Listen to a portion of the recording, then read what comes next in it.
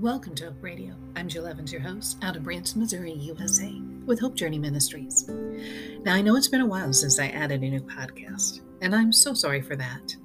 But life happened. Do you know what I mean?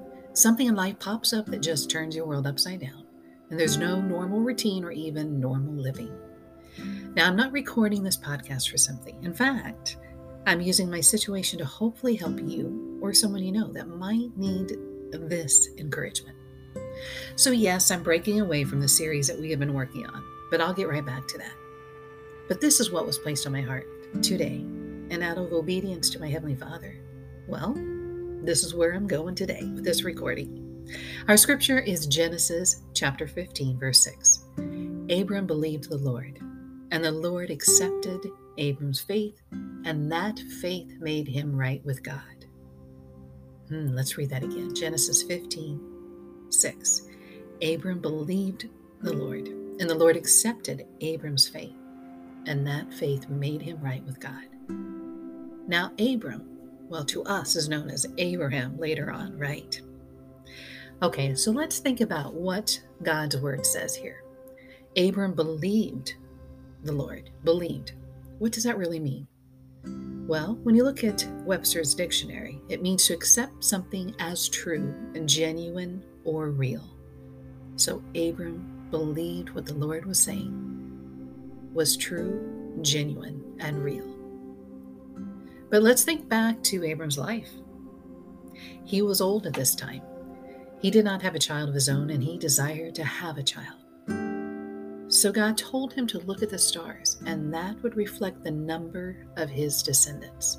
Wow. A man so old, no child, and God is telling him that his family will be that big. Abram believed him. He knew that what God told him was true, genuine, and real. In my life the past 2 months, there is a word that has come to my mind over and over. And unfortunately, it was not believe. It was the word anguish. Not a word I would use in my typical language, but it kept coming to my mind as I was dealing with the things. So finally, I had to look up the meaning to see if it matched what I was feeling within. And it did. The word means to suffer, distress, hurt, misery, pain, torment, and tribulation. Wow, that one little word has a whole bunch of meaning, right? So why was I in anguish? Well, my father, and let's just say he is one of my earthly heroes, had a health crisis. I basically moved to another state to be with my parents for a month to help. My father's decline was so much that I had at times physically pick up my father and carry him. Strange experience because I was used to him carrying me and my sweet memories. But now 114 pounds, instead of his 180 to 200 pounds back in the day when he was a muscular and physically fit running his construction company, was now a small, weak, feeble man. But it was an honor to take care of him. But then we were forced to put him in the hospital. And with this pandemic, COVID, we could not see him and wondered if we would ever really see him again and hug him and whisper in his ear that we loved him. He was all alone, and family means everything to him. It was like we were abandoning him. Now, what we have been going through, millions are going through in this world. And so this is not just that we're special and our story is more powerful than anyone else's. No. But until you have an 8-inch wall keeping you from getting to someone you love, and having to only rely on words from staff to know his condition physically and mentally, you do not know the anguish. I'm so sorry for those who've been struggling with this so much longer than I. So this sorrow continues in my life and the life of my family. So that is one reason I have not recorded. Reason 2, I had a kitchen fire. Actually, 2 fires to be accurate. And I was burned in my hands, my arms, and my face. My throat was burned and I inhaled so much smoke, I've continued to struggle for a couple of weeks now. You can actually kind of hear it in my voice. Okie dokie. Good times, right? No, anguish. But here's where this podcast starts turning into the joy of the Lord. See, one day I was driving all bandaged up, crying about the pain and my father, and I pleaded with God to reveal himself to me because my mind was so clouded. I could not even see him. I was exhausted. The word anguish came to my mind once again, but this time, that word, well, it kind of felt like hope, and here's why. God spelled it out for me. A means all, N means needs, G means God, U means uses, I means illuminate, S sorrowful, H hearts. So what does that all mean? It means all needs God uses to illuminate sorrowful hearts. The word anguish means all needs God uses to illuminate sorrowful hearts. See, I was needing God so desperately, and He was showing me that in those needs, in my sorrowful heart, He was shining a light on the beauty in the tragedy. Does that make any sense at all? Let me give you a few examples.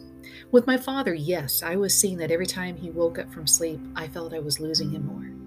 Yes, the pain and my breathing was getting in the way of normal living, but in the month with my father, I was able to hold him and whisper into his ear every single day and multiple times a day that I loved him. I was able to thank him for all the things in my life he did for me. I was able to go down memory lane and share favorite moments.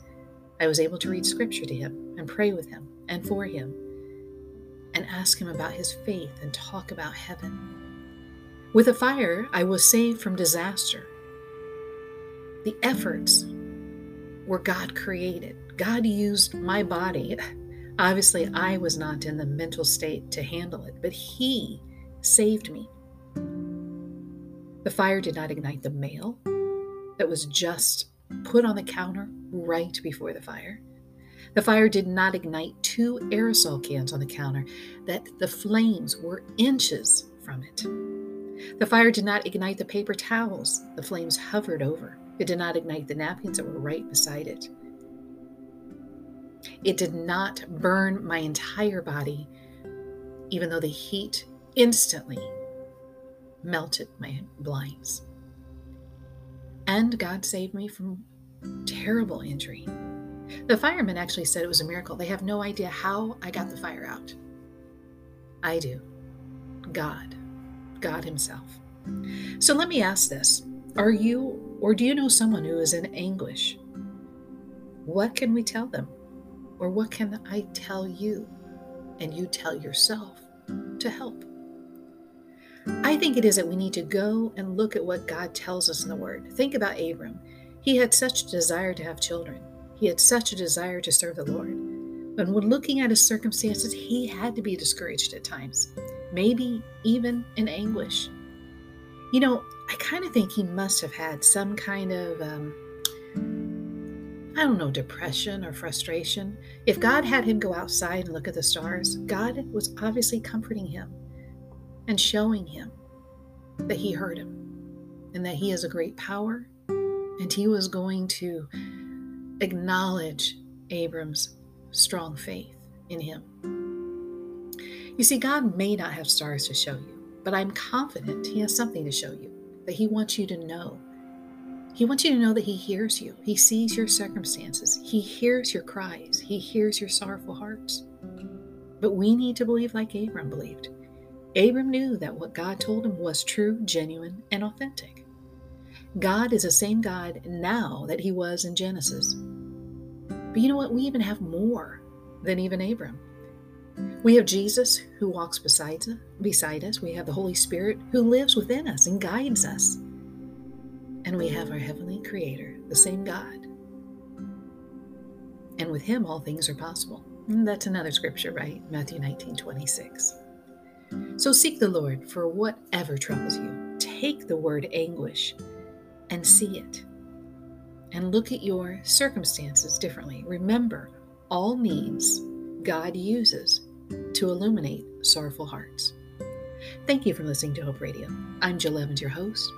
I hope you have been blessed, and remember, always be a blessing to others.